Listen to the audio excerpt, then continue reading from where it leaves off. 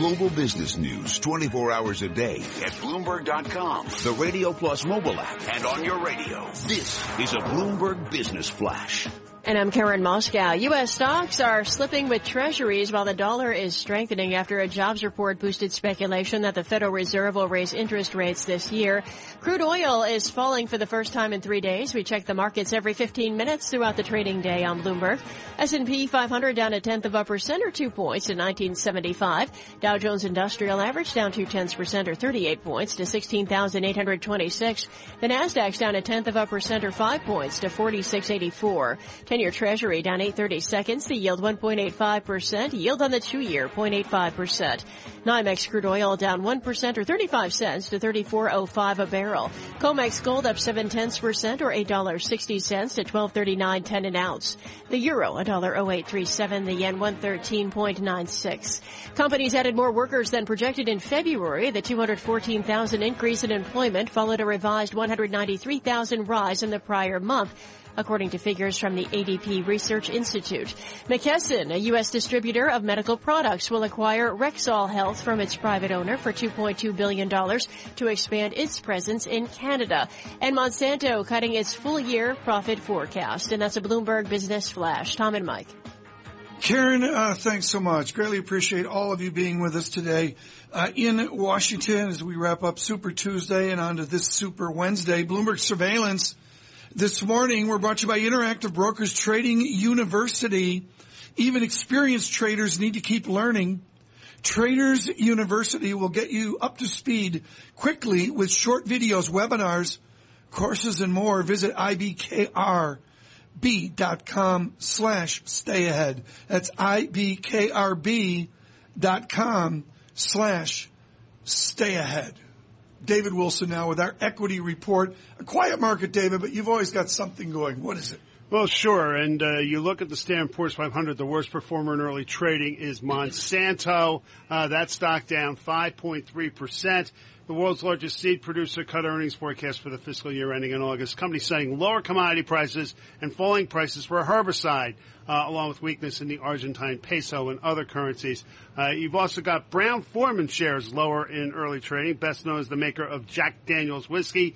They cut their fiscal year earnings forecast. Third quarter profit matched analyst average estimate in the Bloomberg survey, while revenue came up short, and Brown-Forman shares down 3.2% at the moment.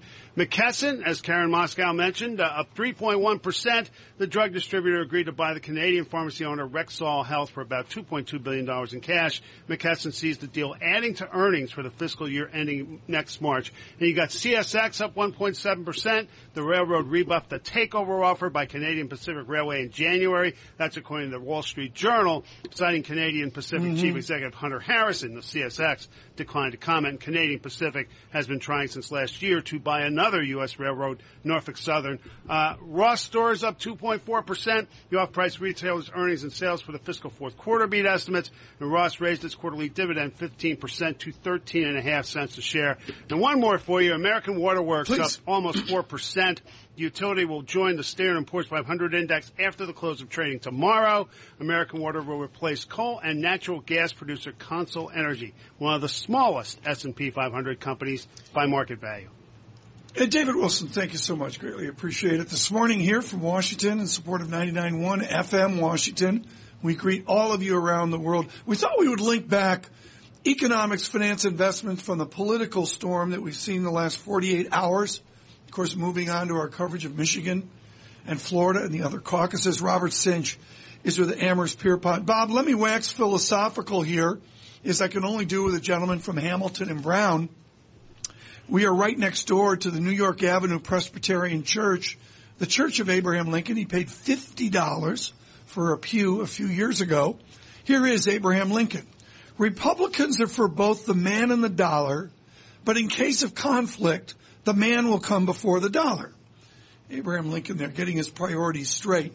What does a strong dollar mean for the interesting mercantilism, isolation, the oceans at our borders? What does a strong dollar mean as the Republicans try to regroup, with or without Mr. Trump, to their Cleveland convention? Well, I think historically strong currencies are actually a sign of a strong economy, and strong currencies were something to be relished, and weak currencies were something to fear. And I think in certain context, obviously the stronger dollar here is reflecting the fact that U.S. economic performance has improved substantially. I think the problem that people face politically is that with the potential growth rate for the U.S. a lot lower than it used to be, productivity growth not that strong, labor force is stable at best, it doesn't feel like it's a strong economy. So globally, the U.S. looks pretty good. Internally, there's still this feeling that the economy really hasn't recovered from the Great Recession. What are people really thinking about the dollar, though? I look at the DXY index, and it's up, and then it's down 0.1%, every other day. It really hasn't moved a whole lot from a band between 97 and 99. It hasn't gotten to 99 in a while. Right. It seems to be that people have made up their minds about where we are, and they're not really moving money around. I think that's absolutely the case. I think with the volatility in markets earlier this year, that certainly put a freeze on cross-border capital flows. We've talked about that a few times in the past. And as a result, we haven't seen big movements in currencies, which again suggests to me that we're not seeing these big capital flows across borders as a result. So I think, what we're seeing here is a consolidation phase for the dollar. I think it's consolidated the economic outperformance. It's consolidated the fact that the Fed is going to hike rates this year, but perhaps not as much as previously expected. So I think with respect to the dollar outlook, it really moves with the Fed outlook. To review, folks, we've got DXY, we've got the obvious currency pairs with yen weakness through the morning and a little bit of yen strength in the last hour. But the reality, Bob, is there's a lot of ways to value the relative value of the dollar. Is the dollar rich now, or is it cheap? Well, I think part of it is level and part of it is rate of change. The rate of improvement of the dollar since 2011 lows is pretty extreme, and that creates some dislocations for companies and trade relationships. The level of the dollar by historic standards is kind of around the midpoint of its long-term range, not very far from long-term averages. So I think the economy, as we've seen, can adjust to this. We're seeing the manufacturing sector look like it stabilized in the latest ISM data. And so I think the big abrupt adjustment of the dollar is behind us. I don't think the level is particularly problematic. And if we see some greater stability in the dollar, I think this will likely fade as an issue as we go through the year. Why are people still using the Japanese yen as a haven, given the rhetoric in the last few weeks about Abenomics failing? I think it has a lot to do with the lack of capital outflow from Japan. Remember, Japan lost its current account surplus a couple of years ago when they suffered through the tsunami and earthquake, and they had to import a lot of oil.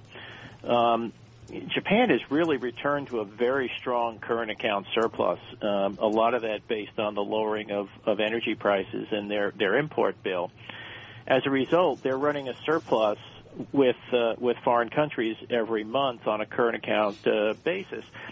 If they don't recycle that current account, if they don't have capital outflow from Japan, the natural tendency is for that currency to go up. And so I think during the early part of the year, it was less, I think, capital money moving into Japan, but more about capital not leaving Japan, and the natural tendency for a currency with a current account surplus is for it to rise. Let me ask you the question. It drives me nuts, Bob. I'm almost rude to ask you the question, but I will. Is there a linkage between our economic performance and the politics of the moment?